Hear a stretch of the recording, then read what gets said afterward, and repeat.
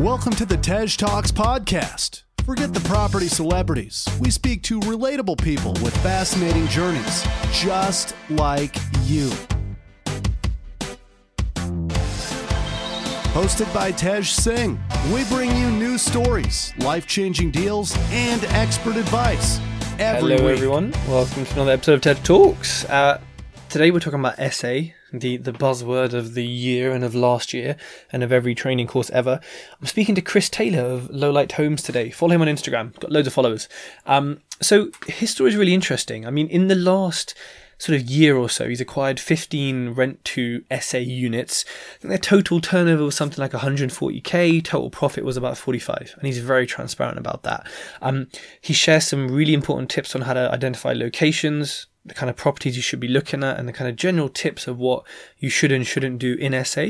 He also shares his story and his experience, which in itself is, a lesson. He's raised, I think it's about £75,000 in joint venture finance, which, yeah, you're thinking, oh, that's not a lot. But in the kind of world of rent to rent, where you got, 5 to 10 grand entry kind of fees, that's a lot. He's working on some really, really cool things in Birmingham. So take a listen. Let me know what you think. As usual, if you're loving the podcast, please leave a review on iTunes, on the podcast app, on the Facebook page, whatever. There's no adverts. It's totally free to listen to this, of course. So yeah, please leave a review. Chris is also giving out 2 free mentoring sessions for, I think, half an hour on the phone. If you want them, email me and I'll get them set up. Thanks.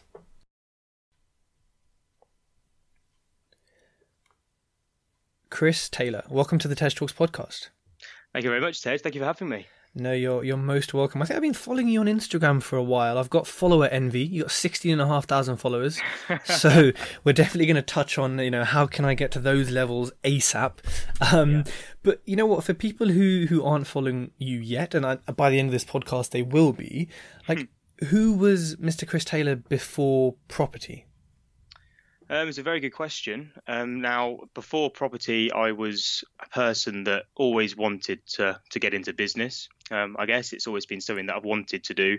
Always had idols of Richard Branson and Alan Sugar of what they did, and kind of going from nothing to being a success story like they are.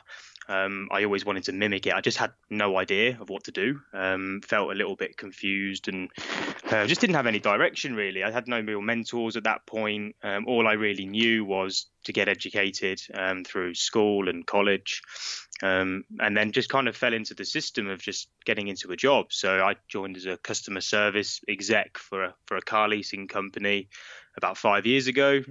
Worked my way up quite quickly to a kind of a corporate account management role, which was really cool. And I like my job.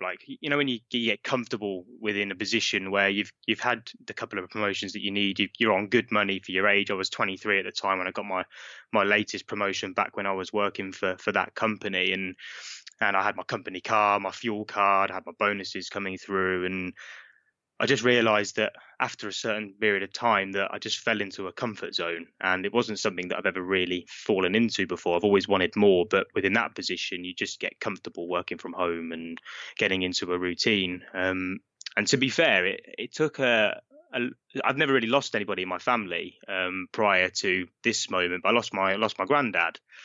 And that kind of made me realize kind of how short life is, because I was really close to him personally. Like I say, we had such a great relationship. But he just deteriorated so quickly that I just realized that, I've got to make sure that I'm leveraging my time as much as possible to make sure I'm doing the stuff that I truly want to do. So I started kind of looking into ways of potentially replacing my income. And it was kind of YouTube videos, kind of like free content. I'd have saved up some kind of a good amount of money for a house deposit at the time, which I was going to use to obviously go and buy a property. But I started looking at different strategies of earning money. So like Forex, into the stock market, and property was also one of those. And I dabbled in stocks. I still invest in stocks, and it goes okay. It's a good long-term investment strategy. Forex is an absolute minefield for me. It kind of filled my gambling habit I had back then. And then just kind of fell into property videos really. So I started looking at kind of like some success stories through the Property Investors Network. So there's a couple of young lads that have done really well through there, and I saw their success stories of what they'd done. I was like, okay, well, they're not that much older than me. Maybe I could kind of do the same sort of thing. So, and I came across a third video after those two guys, and it was actually my auntie and uncle who I had no idea were in property. So my auntie Jo, who runs the Leicester Property Investment Network event, which is a great event, to be fair. I just gave her a message on Facebook, just said, look, can we have a chat? I've seen your video. Why haven't you told me about this? How do I get in? And she kind of directed me down the PIN kind of training network, gave me Property Magic to read, and that book was just completely changed my life alongside Rich Dad Poor Dad. Those two books combination just opened my eyes to property. And then at that point, I just threw myself into as much free knowledge that I could get. I was very skeptical still. I didn't know about all these other strategies at that point. But I think the really important thing was, prior to that moment, I just had no property knowledge whatsoever. Literally knew nothing. I lived at home with my mum.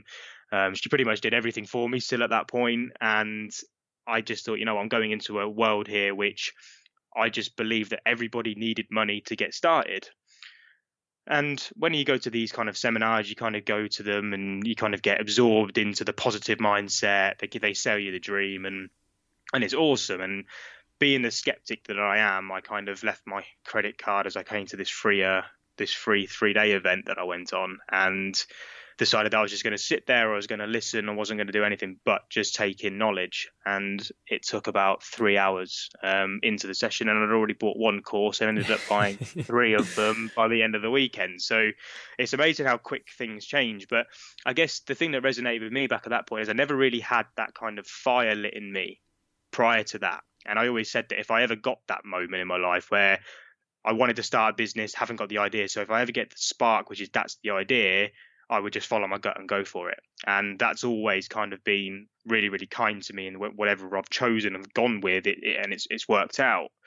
So yeah, I mean, I paid for a few courses, but the main thing about that property event, and it was that I actually met my business partner at that point. So me and Stephen Fryer, we partnered together. We set up our homes company, our service accommodation business from that. But it was a thing that we kind of moved into quite slowly. So it wasn't like a click of your finger at a multiple streams event and you partnered together.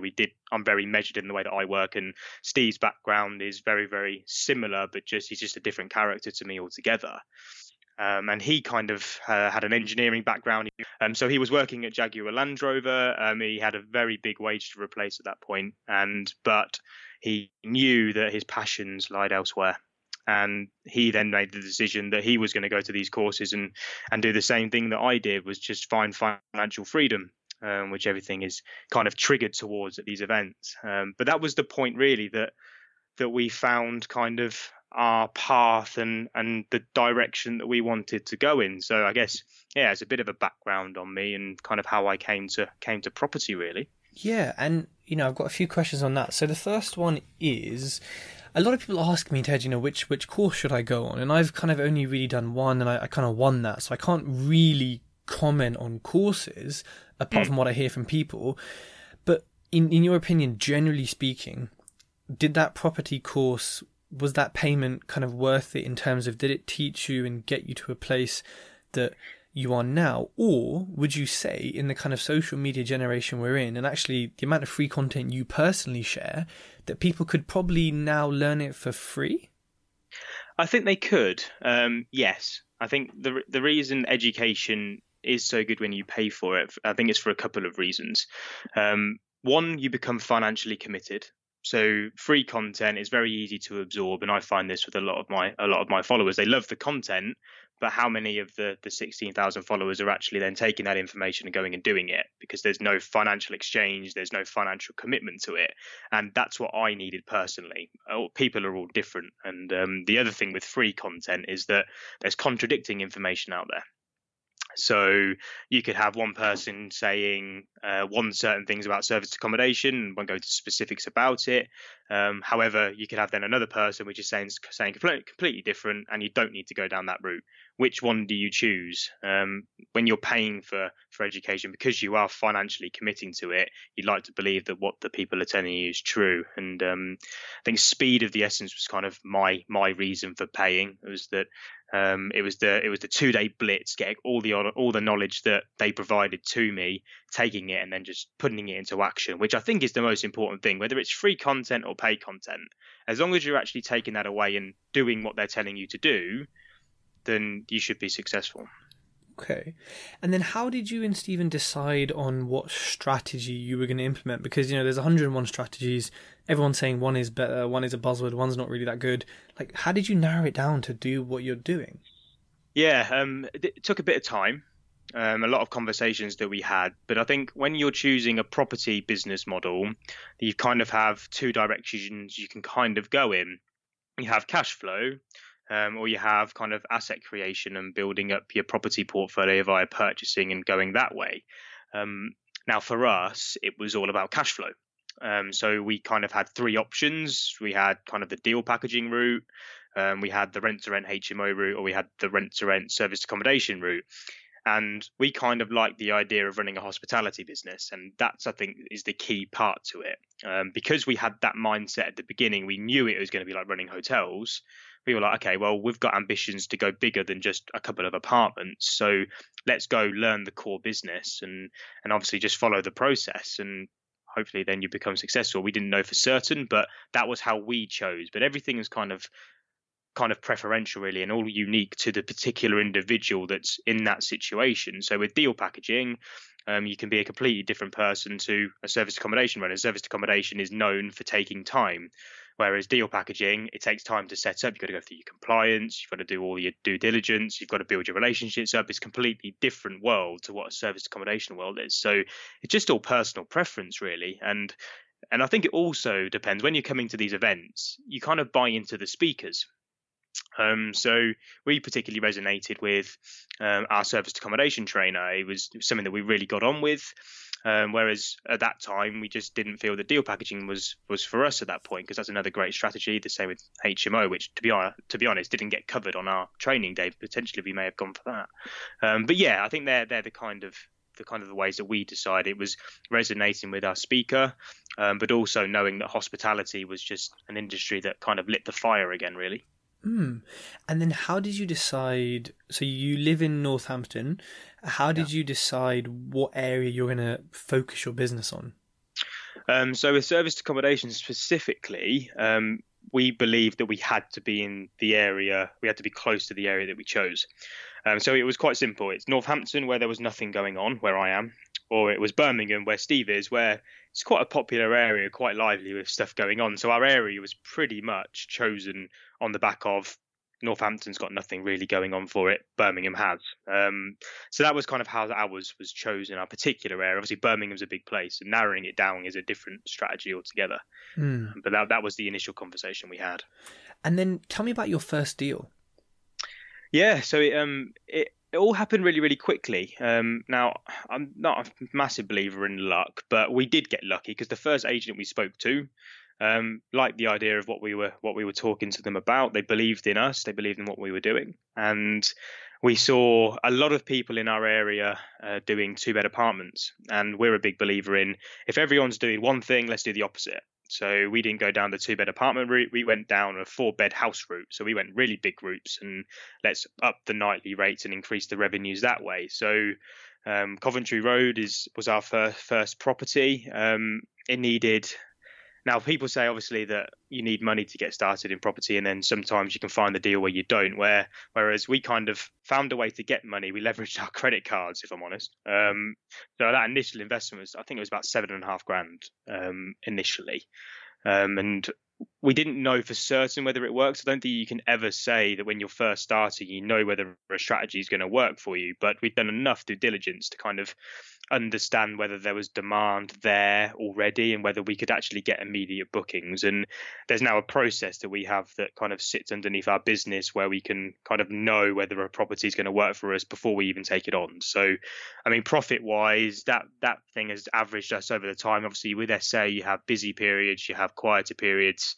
But that thing, because it's so big, the revenues are so high on it, it's profited us about 1,300 quid a month on average, and that's net. So it's been an absolute beast of a property, to be fair.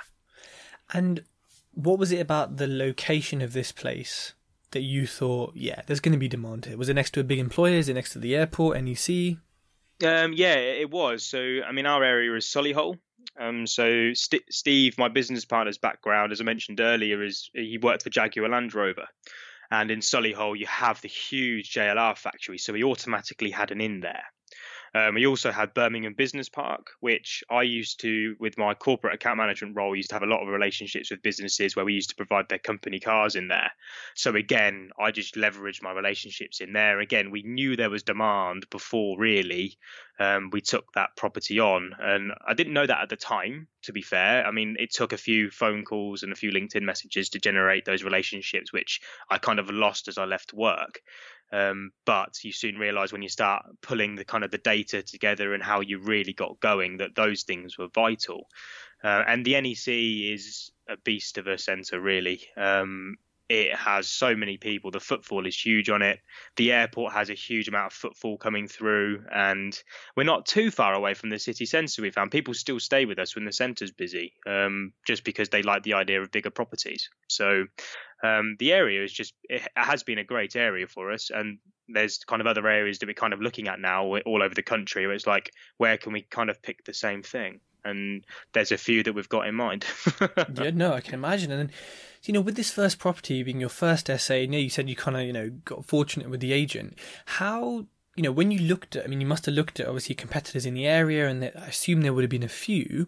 What gave you the confidence to say, well, yeah, we've got competitors. They all look quite nice, yellow pillows, the usual kind of fashionable stuff. But ours is actually going to make, money and be better than theirs. What gave you that confidence? The confidence really came from the fact that there was, in our area at the time when we started, believe it or not, there wasn't that much. There was about 4 2-bedroom apartments. There was a couple of bed sits, just studio type things. And then there was it was a 5-bedroom house. It's still there now. It still does very well. And we looked at it and we thought the nightly rates these guys must be kind of taking in is huge, because you've got your base rate of 2 people, and obviously the way that SA will work is the extra people on top of that, you add your additional per person per night rate. So the bigger the house you can get, as long as you can encourage the groups and you have the demand for groups, we just looked at that and went, you know what, we know people that are going to stay in this property with 3 and 4 people in. So our nightly rates, if this guy's booked, then we knew that kind of the hours would be, if we could price it right at the beginning. So that's quite a nice tip at the start, is pricing slightly below your market and your competitors at the beginning, and giving them the best service you possibly can to get your review scores up, to then move up the Airbnb and the Booking.com listings, is a great little tip for anyone that is looking to get started, because that's what we did, and it enabled us to become the top listing on Airbnb within 2 months of the property being live, which was a great result because you're the first thing people see. Wow. And then, when you started, obviously it's still new to it at the time, what was the biggest challenge? Because a lot of people say, SA, especially when you start it, if you're doing it yourself, it is hospitality, it's a business, it's not necessarily a pure property strategy. There's a lot of work, there's a lot of check-ins, there's a lot of being hands-on. Did you find that, or did you systemize right from the beginning? No, we didn't systemize right from the beginning. I was lucky to have a business partner that lived close to the property, so I guess I kind of drew the longest straw on that one. So yeah, we did have a struggle to begin with time. We both worked full time, so we had to make it work in between the hours that we had available. The first property we took on was a dream. We didn't really have any issues with it whatsoever. There was one leak I think we had within the first 2 to 3 months that the property was running, and it has run really well ever since. In terms of systems, that's obviously the most important thing now. We've spent months and months now since we took on our 8th and 9th unit really focusing on the systems. We made the mistake of not doing it at the beginning. And that kind of then dragged us from pillar to post, making sure that everything was sorted, cleaners are being managed, terms and conditions are being signed, ID was being received, all the different things that go in with SA, just making sure that it's done. So, I mean, the biggest challenge really, I find, was managing time. Because SA at the beginning is a very time-consuming strategy. I'm not going to beat around it. We put in a lot of hours. However, when you've got the goal in mind of leaving work at a set period in the year, the financial figures that you can get from it, you kind of work the longer hours because you know it's only for a short period of time. It's short pain for a longer gain, if you get what I mean. Yeah, absolutely. And then, so you had this beast that was, so fortunate and brought you, a very healthy profit and still does. So and how long ago was that? So that was in May. We took that property on in May. May 2018. Yes. Okay, so we're just under a year since then. What does your portfolio look like now? It's Wednesday, the 6th of March. Yeah, so right at this current moment, we've just secured, I'll talk about, I'm sure, a little bit later on, but just secured our latest 2-bed apartments block. So that's taken us to 15 units now. So, I mean, with SA specifically, it's just about processes. Once you've done it once, we just rinse and repeated it over and over again. And the only thing that kind of delayed although we have scaled quickly, which kind of put the stumbling blocks, was, okay, we use our credit cards for the first one. Okay, now we've proved the credibility. We've got it working. We've got the data that sits behind it. Now let's go raise some finance to just keep repeating. Wow, I mean that's some pretty big growth. And are all of these rent to SAs? They are, yes. Now, with rent to SA specifically, we didn't know about, and this is quite important actually, we didn't know about the tour operators margin scheme when we started, which is basically, in simple terms, a cheaper form of VAT. Now, once you take 3 properties on a rent-to-rent basis, if they're revenuing around $2,500 a month, you're going to hit the £85,000 threshold within the year. So you're going to have to register for VAT. And within SA, you can't charge that VAT to the guest. You can't increase your pricing because normally you're kind of at your highest rate. Otherwise, why aren't you charging it anyway? So that 20% margin cut when you have to charge VAT or whatever the VAT rate is, I've not actually know the exact figures because we don't pay it. We obviously go down Tom's now, but it was quite a significant chunk of our margin. So we looked at it because we didn't know about the tour operators margin scheme at the beginning. We thought, okay, well, how can we lower our risk as a business in terms of rent roll, and how can we prolong the length of time we stay underneath the VAT threshold? So we then started looking into deal packaging. So I'm good friends with a couple of people that are doing deal packaging really successfully, and I've been lucky enough to be kind of, I guess, privately mentored by one who is doing incredible things. So he kind of showed us the ropes on it. And then what we basically did was we deal packaged into a management model. So we set our business up primarily to act as a letting agency, which focused on short-term let. So we would package the deals on to investors.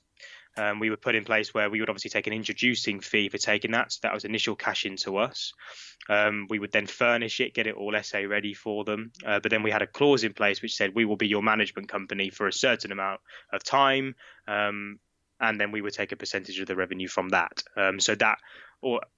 Now, in terms of the way that we negated the risk on it, the investor didn't take all the risk on. What we basically said was we were that confident we would make rent up, if we didn't, we would cover the gap.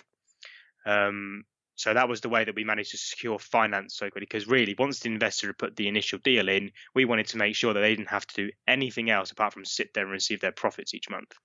And we'd obviously proven with the properties that we were taking on that the numbers stacked, the profits were proving quite lucrative. So it became a simple process just to keep repeating it.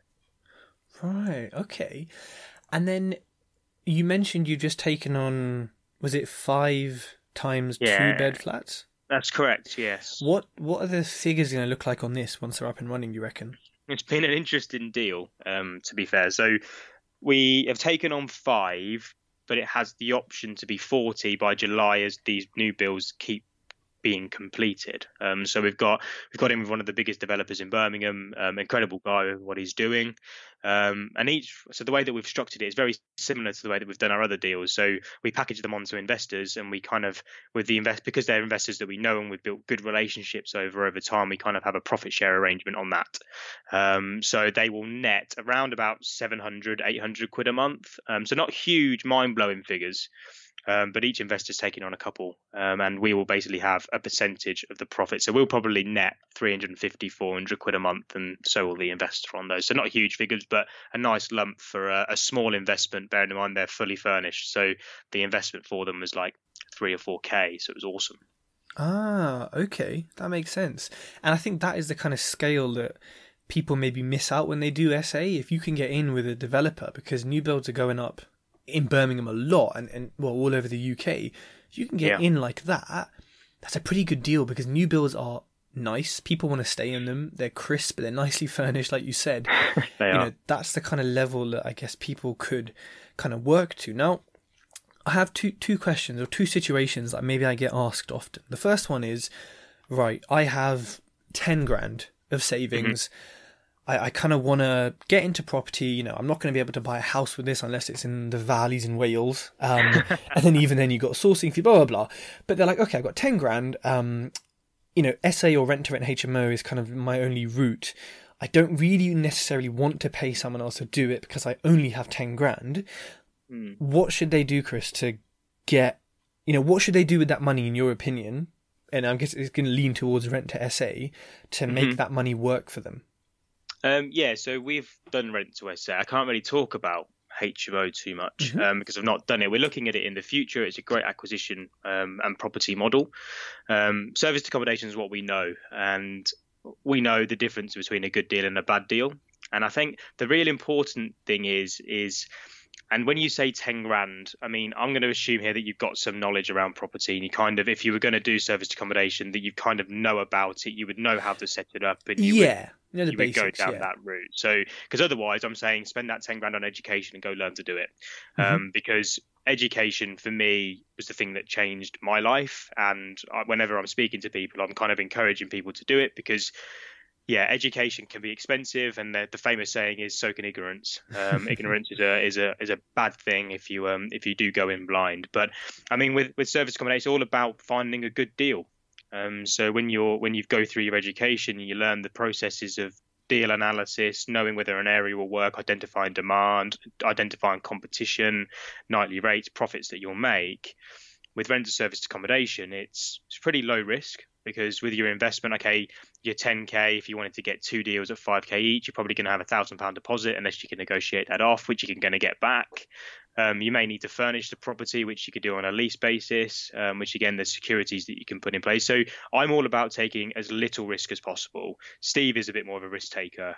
With the balance between us helps us scale. Otherwise, I'd still be at one unit and probably no units, if being completely honest. Because I just was a bit of a procrastinator, I guess, when I started. Yeah. But it's about identifying the right deal. HMO and SA, you're going to find good deals and bad deals, and it's just making sure that if you're picking an area, that you're already finding whether those bookings are going to come prior to you even signing the agreement and taking that property on. That's the number one tip. So identifying demand and actually securing your bookings to put you under pressure to go get a deal, and that's what's worked so well for us.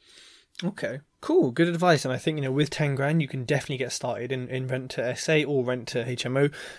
It's definitely kind of good amount. And then my second situation is, let's say I've got a property in Birmingham, right? And it's a 3-4 bed standard, buy to let. It's bringing in, I don't know, 750 a month. It's netting me 300 maybe a month, good mortgage-ish. I'm thinking, it's all right, but how would I know, for example, how would I or you know that I could actually make this into an SA and make double or triple that? Is it a case of actually anywhere in Birmingham, close to the city centre could work, or should I do the kind of fundamental analysis, or should I speak to someone like you and say, hey, does this area work? What would you advise? But the two last things that you said there, you should always do your due diligence, and you should do it personally. It shouldn't be something you can get advice on, but you should always do it yourself and understand the processes of doing it. Now, the way that we go, there's loads of different ways that you can do this. You can look at Airbnb, you can look at Booking.com and kind of competitor analysis around the area to see if there's anything currently performing in that particular area. You've got sites like AirDNA, Price Labs, which give reporting. Beyond Pricing, I think, do the same. They give you like a base report, which gives you a good chunk of data to look through. And I think mainly, really, the biggest thing that kind of it's not everywhere in Birmingham works, not everywhere in every city centre works. It's all specific to the market that you're going after. And the vital thing when you first start and before you kind of even start looking for the properties is actually identifying who your guests are going to be, because you may find that certain guest types where you've got corporate businesses that they're kind of on a contracted basis to, like, I know the common one's a technology company. Now they're going to be wanting quite high quality apartments or houses within the area. They want to be close to where they need to work. Now if they want to work from home, they're going to need a desk and they're going to need workspace to be able to work from. They're probably going to want a nice TV to watch, all those sort of things that particular guest would want.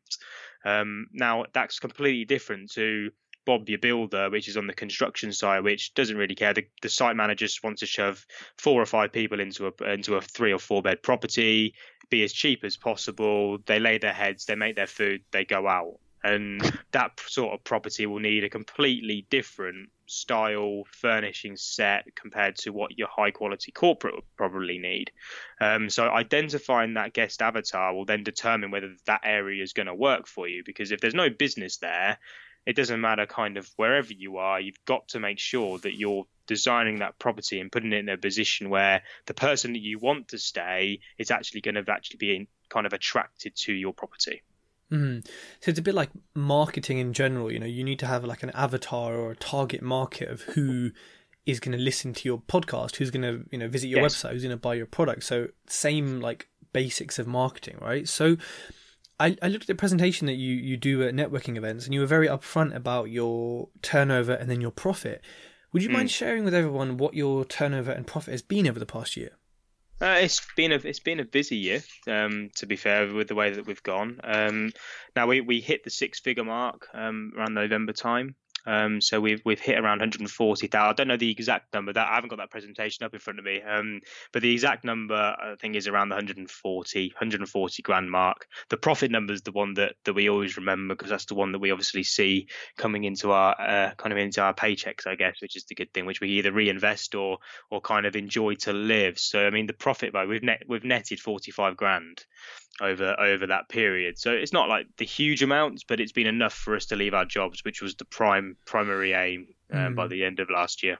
But I think what's great, and that you've shared that, and the transparency is, anyone can say they've got a 6-figure turnover, they've got a X amount turnover, but actually what pays the bills is the profit. And I think SA clearly has a kind of a lower profit margin than, say, other businesses, as you can see the kind of distance from profit to turnover.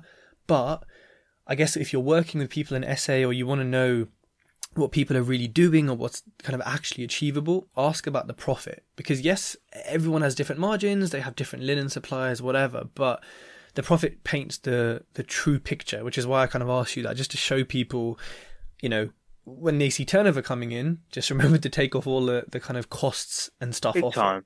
Yeah, I couldn't agree more. I mean, service accommodation, there is a lot of expenditure that comes out of the business, and the real simple business model with any business, really, isn't it? You have a high revenue and you try to keep your expenditure as low as possible. That generates your margin, right?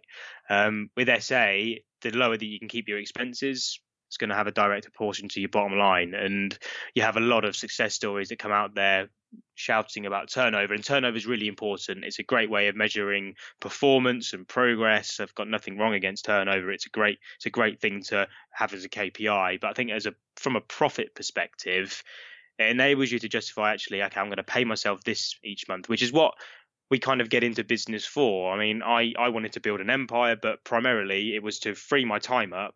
And the only way that I could do that is by leaving my job. So I needed money to do it. Money wasn't the primary thing, but being able to pay myself the wage that at least I was on in my job, was the only way that I'd be able to leave, because I had certain expenses, and you always live to what you're earning. So, profit is obviously one of the be-alls and end-alls within business. Absolutely. And you talked a bit about investors before. I mean, roughly how much have you raised from investors in the past, sort of year? So JV finance, it's £75,000 that we've raised. So because it's predominantly rent to rent, the 15 units that we've got, that finance has obviously funded those. And because there's smaller investments,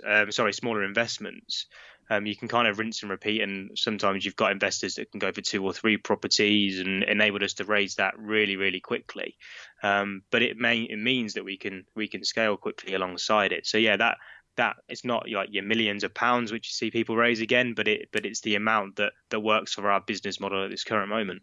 Exactly. And it's not the millions of pounds, but in the world of rent to rent, where the kind of deposit or entry is a lot smaller, it's a lot of money. There's a lot of deals to be had with that kind of money, and that's again something for people who are starting out. This has a lower sort of barrier to entry in terms of the investors you could work with are different to the ones who have, say, millions of pounds, right? And that means it could be easier to access them. But again, it all kind of swings in roundabouts. It does. Yeah. And so these investors, how did you find them? Mainly through networking. Now, networking for us is split into 2 things: networking events. So we made a vow when we first started within property to get to as many networking events as we could. We wanted to get our faces known. We wanted to become the go-to people for serviced accommodation. We wanted to soak up as much knowledge from the people that are above us, and we wanted to help then the people that are below us get involved with it. So I think in total now we count them, because it's quite an awesome number. We've done 76 days or evenings of networking over the past year, which has been awesome, and it's given us, say, a nice chunk of finance from that. So I'd probably say that's 75% of the finance that we've raised. The other kind of 25% has come from social media. Now, my following has been something that I've been building for around 6 or 7 months. And it's all been about documenting my journey and giving value to people. But when people see that, they reach out and they want to know how to get involved. And it's quite simple. You either learn how to do it, or you can invest in the business and see how it goes. So we treat networking in person the exact same as we do online. So every person that we interact with will get a welcome message from me, because I want to know what they do. I want to know where they're based, and I want to know if we can work together. And I think that's the trick to social media. It's using it as one big networking event. Absolutely, and that's a monster number of events. I mean, that's more than one a week. So that's yeah. I think when we did this, so we went away to do like a strategy meeting in August, and at August we've slowed down slightly on the networking event over the last 2 months or so. But that was at about 45 networking events in August. So we literally travelled the country. I think Steve went down as Southampton, and we both went as high as Sheffield. Kind of just on the way we got trapped in Sheffield when the weather was terrible in February, and we had to stay over in the hotel there and then drive back at 5 a.m. to go to work. So yeah, it was good fun the first few months. What an exotic place to be trapped. I know, right?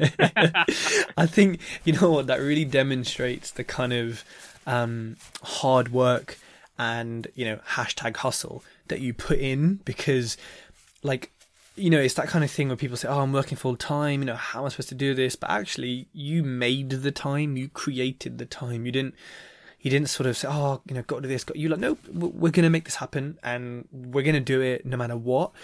And it takes that kind of struggle that people don't see, right? People look at the Instagram and they don't scroll down to your first posts when you had no essays. They look at now and they say, oh, he's got 15. I want 15 tomorrow. It's all about scrolling down the feed and looking at what people have done before, because that highlights how you've got to where you are. And that's why I love talking to people like you, because it's, you talk about this and kind of what you've done to get to where you are. And so that's kind of what you have done in property, what you're doing.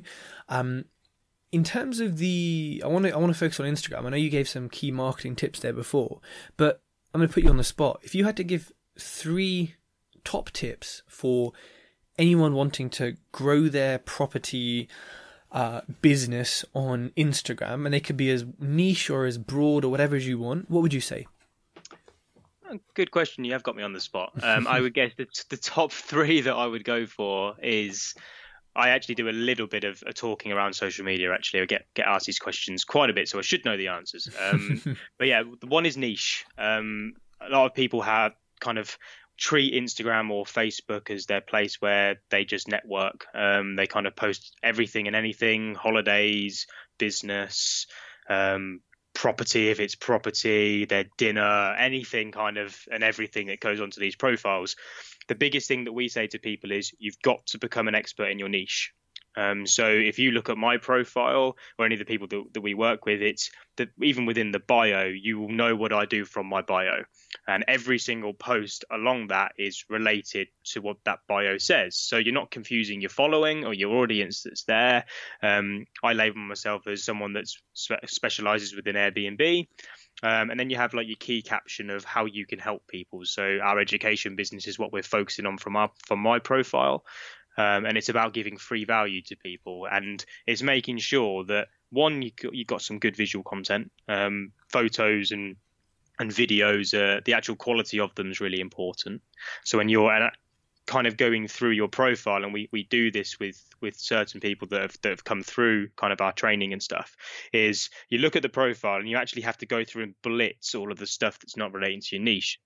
And that's actually quite hard for some people because they quite like having it there. But you can archive it. It's still there. It's just not open to the public to see. And you have a strategic plan in place, which basically sets your profile up to be, okay, let's say it's TED Talks. It's everything that's specific to your podcast. You don't want to go off on a tangent and talk about something else. People follow you for your podcast. So it's picking your niche and staying real structurally to that niche and becoming the expert within it. The other two things I would guess is, one, treating it like a networking event. I used to get so many Facebook friend requests, and I used to accept them, and I just used to watch what people would do as you accept them, and 99% of the time it's nothing. And that's the same with followers. I made a conscious effort to get at least message and introduce myself to every single one of my followers that's on there. And that's personally me. I just love being on social media. I'm a complete addict to it. So Facebook, Instagram are the two that I focus on, and I make sure that if anyone connects with me, they at least get a message, just at least share what I do. I ask questions about what they do and where they're based to see potentially whether there's any business that we can do. So treat it actually as a relationship builder. Social media is the biggest networking event in the world. You've got access to millions and billions of people if you really try. And not doing that is probably the key reason why people don't have a following, is they don't engage with their audience. And I guess the third thing along that is, it's quite a simple thing. If people are actually, and if you've got an audience which is there, whether that's 100 followers or 100,000 followers, you see people like commenting on certain posts. And if you've actually got a meaningful comment on your post and you leave it blank, that person's probably not going to comment again. So if they've gone out their way and actually trying to engage with you, make sure you comment back, because that way you're making that person not just a follower, but a loyal audience member. And you start to build your community from there.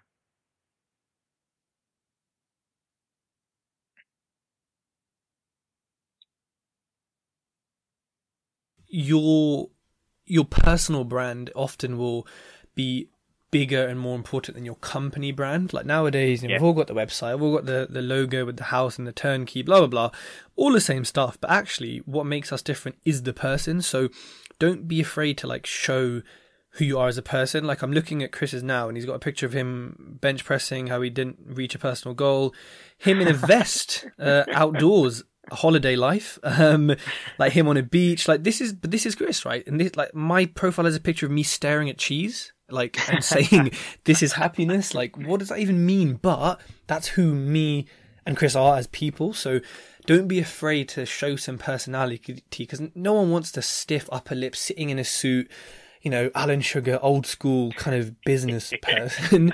They want, Kylie Jenner is a billionaire now or something, like. Yeah, it is. Yeah. From posting what? Like, if she can do it from doing that, then that just shows you that being personal and being yourself is the most important thing. Cool. We could talk about this for hours, the marketing piece, for sure. So what are you doing next in property? Do you want to own some properties? We do. I mean, that is the main aim. We started this business for cash flow, but with the aim of replacing income and then going into more acquisition models. So we're looking at blocks of apartments. We've got a dream of kind of building our own apart hotels, like a lot of SA providers have. But we also, Steve's got a massive passion for music and events, and it's what he is very, very talented at. So we want to kind of merge the two and create events and social events, but also having some high quality accommodation where people can also come have a good time. Yes, because I think there is a market for parties within service accommodation, as long as you can make sure that it's captured and the sound is captured and you're not disturbing neighbours and all that sort of thing. Because we're on about kind of creating a big apartment block, having the basement kind of then blocked out and then running our events through there. So that's kind of where we're looking at going. So we're starting to look at sites. That's probably not going to be towards the back end of the year, because we've got 3 businesses now that are up and running. And we've got our homes company, which is our service accommodation, deal packaging and management agency. We're now training others to kind of go out there and help us find deals, because we're really busy. It's the one thing that we've got this latest block, which is going to really sort us for a short period of time, but we kind of like the feeling of helping others. And we want to show them that if they follow our processes, how quickly they can kind of mimic what we do, to kind of go through the same sort of journey that we did last year. And then we have our furniture company as well, which is fairly new. We've just furnished kind of 20 apartments over the last couple of weeks.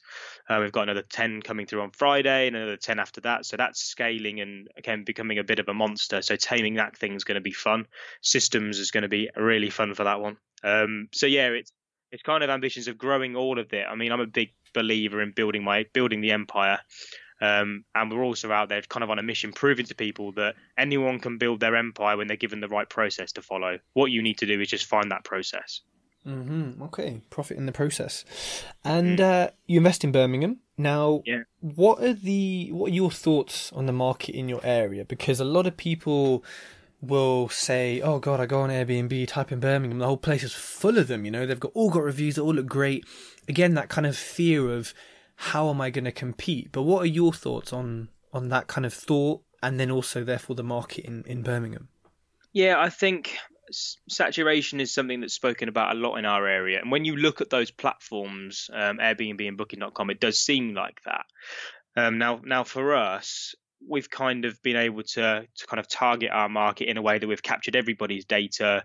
We're remarketing to them. And again, marketing keeps coming up, but it's marketing and sales are the cause of any business, really. So we now have a real direct campaign going out there where if we're looking at areas, and again, this is probably a tip for people, is we don't rely on Airbnb and Booking.com. It's great to start and it's good to fill gaps, but if you're relying on those portals, any sort of restrictions that get put in, they're the first place that they're probably going to be put and followed on. So we kind of like the fact that, okay, we use my sales background, we use Steve's project management background to start contacting businesses around all the areas that we're looking at, building those relationships up, and actually then trying to get direct bookings within areas, because then what other people have got is irrelevant, because you've got the direct relationship with the business. They're coming to you. You've got the contract sorted. And I mean, when you're starting out, Airbnb and Booking.com is the go-to place. It always will be. But if you can focus on building those direct relationships up from day one, you're going to be in the game a lot longer, because saturation is coming. But you want to make sure that you've got your relationships elsewhere to continue a direct business as you grow. Absolutely. And I think that's something, me coming from a recruitment background, when I looked at SA, I thought, these these OTAs are great. They do charge a bit of money, but actually the maybe longer term contracts, the less headache, are going to be the corporate clients. So let me cold call, let me cold email, let me do what us recruiters do, right? Pester people to work with us. So I think that's a great point you've mentioned with people to kind of get around, that and maybe swerve some of the competition. Chris, we've unfortunately reached almost the end of the podcast. I have my last question before the quickfire round, and that is, what resource / platform or app or bit of technology can you not live without? Oh, that's Actually, a good question. I would say it was a toss-up, I guess, between two. Instagram is obviously one. I'm cheating here by having two, but Instagram is one because it's something that I love doing, and it's something that provides business to us, so it's great. But I think the best one is Audible by a country mile for me. I literally live on the app because I spend so much time in the car, traveling, in the gym, and I used to be rubbish at reading books. Like I used to hate. Just never used to be able to finish a book. But having the audio has made it so much easier, and I can get through books so quickly now. And the knowledge that I've taken in from them has been incredible. Yeah, so I mean, it's not business related, but in terms of knowledge and getting that in, Audible, yeah, is something that I definitely can't live without. Yeah, solid choice. What speed are you listening on? Just the normal. I've not ramped it up yet. I mean, a lot of the books that I've read have been by Rob Moore, so speeding him up isn't going to be an easy thing to keep track of. You know what? It's so weird, right? So I listen on 3 times speed now. So I get so much in such a little bit of time. But he's actually the person who actually sounds the easiest to understand at 3 times speed. Oh, really? Yeah, I don't know what it is. When I hear like Americans, like the MFCEO podcast or like Tom Billy or whatever, I can understand him fine. But maybe it's the British accent, but there's something about him at 3 times speed. It's really easy to understand him. It's weird because he talks so fast, but it's like it kind of slows. He warps time and space. Interesting that. Yeah, I'll have to give it a go, actually. Yeah, I'll give it a go. Give it a go for sure. So we're at the quick fire round. So what are the biggest 3 mistakes that you've made? Hit me. Talk about these a lot because they're literally it's the thing that we do get asked, because SA there are a lot of mistakes to be made. Cleaners, if you don't get a good cleaning company, you're going to struggle. To be fair, we relied so heavily on ours, and at the beginning they were awesome, but as we scaled, they were kind of having to scale with us, and the problem is that it just wasn't getting done to the standard that we needed. So having a right cleaning team that can scale with the speed that you want to scale is so important. Something that we didn't do right at the beginning, but have now managed to get it back on track. Second thing is pricing. We priced ourselves, like I say, pretty cheaply at the beginning, and we were a bit slow to increase. So with SA, it's vital. Like the numbers can change every single day. Hotels change their numbers every day. So if you can't leverage systems to be able to manage pricing because of the cost of it, then you need to make sure that you at least have an hour in the morning just checking the local competitors' pricing over the next month or so to make sure that you're not missing out on big money, because we left a lot of money on the table last summer, which we're looking to claw back this summer. And the third one is not writing processes. Processes within SA specifically are probably the most important thing for scaling, and it's something that we made a mess of at the beginning. We didn't write any of them down. We'd left everything in our heads. So when it came to employing people and now actually looking to take on, well, we've got a couple of VAs which are coming on board, and we've got 2 people working for us. We've had to now spent the whole of January and half of January and majority of December writing systems, and all that time writing systems, you've lost out on so much additional business through deals and all that sort of thing. So getting your processes written right at the beginning is definitely the real important thing for serviced accommodation. Awesome. I'm going to change the next one now because I know you listen to Audible books. What are your top 3 books that you've listened to on Audible? Top 3 books. I've said 2 of them already, to be fair, but Rich Dad Poor Dad changed. But literally, I had no clue about property or anything like that prior to reading that. That was the first ever assets and liabilities type book that I read. That was awesome. It's a difficult one. The second one was Property Magic. That was a book that got me into property, so a great book. And then the third one is a toss-up between Principles by Ray Dalio, which has basically formed and given me the kick up the bum that I've needed to get our processes written. That guy is a genius. And then Money Master the Game by Tony Robbins. That was pretty epic also. Awesome. I've definitely listened to Principles. His voice put me to sleep a little bit, but what he was saying was epic for sure. And then what are your top 3 goals for the future? Could be personal, could be business, anything. So the big goals of the future. So we received so much help when we started. So the biggest thing for us is we've launched, and I'll talk about it really, really briefly, our kind of financial freedom challenge. So back in February last year, we had no property knowledge whatsoever. That was our first kind of entry point into property. And we're kind of looking from working with people currently to take 30 people this year from no property knowledge whatsoever to kind of repeat what we've done, working alongside us, kind of like on a mentoring type thing, I guess, to then repeat what we've done. And we've decided 30 because we just picked a number out of thin air, to be fair. I thought, you know what, that's a big goal to go for. Let's go for it. So that's a big plan for the future for this year specifically, is to help 30 people join our challenge and repeat what we did. I mentioned about the apart hotels. We want to go into that market and kind of go into the event space on that. So that'll be quite cool once we've nailed down the site. And yeah, the main thing really is just to keep growing and building the empire. We want to start buying property. We want to go into different acquisition methods. We've got eyes on development, HMOs, but we just need to pick one and focus on it. So yeah, we've got some big plans there, and it's just about building that asset portfolio now for us. Awesome. Well, Chris, look, we've reached the end of the show. But before you depart us, that sounded quite. Anyways, that was the right choice of word there. Could you tell the listeners how they can follow what you're doing? Yeah, I mean, the easiest way to get me is on Instagram. So yeah, Mr._Chris Taylor. That is probably the best place to get me because it's the one I'm on the most. You can get me on Facebook. So we're friends on Facebook, aren't we, Tej? So you just look for Chris Taylor in Tej's Friends. I'm sure you'll find me in there. And then if you do want to get in contact via email, whether you want to learn more about serviced accommodation or whether you want to look at potentially investing within serviced accommodation, then you can get me on chris.taylor@lowlighthomes.co.uk. So that's LOLITE homes.co.uk. Awesome. And your Instagram tag? Mr._Chris Taylor.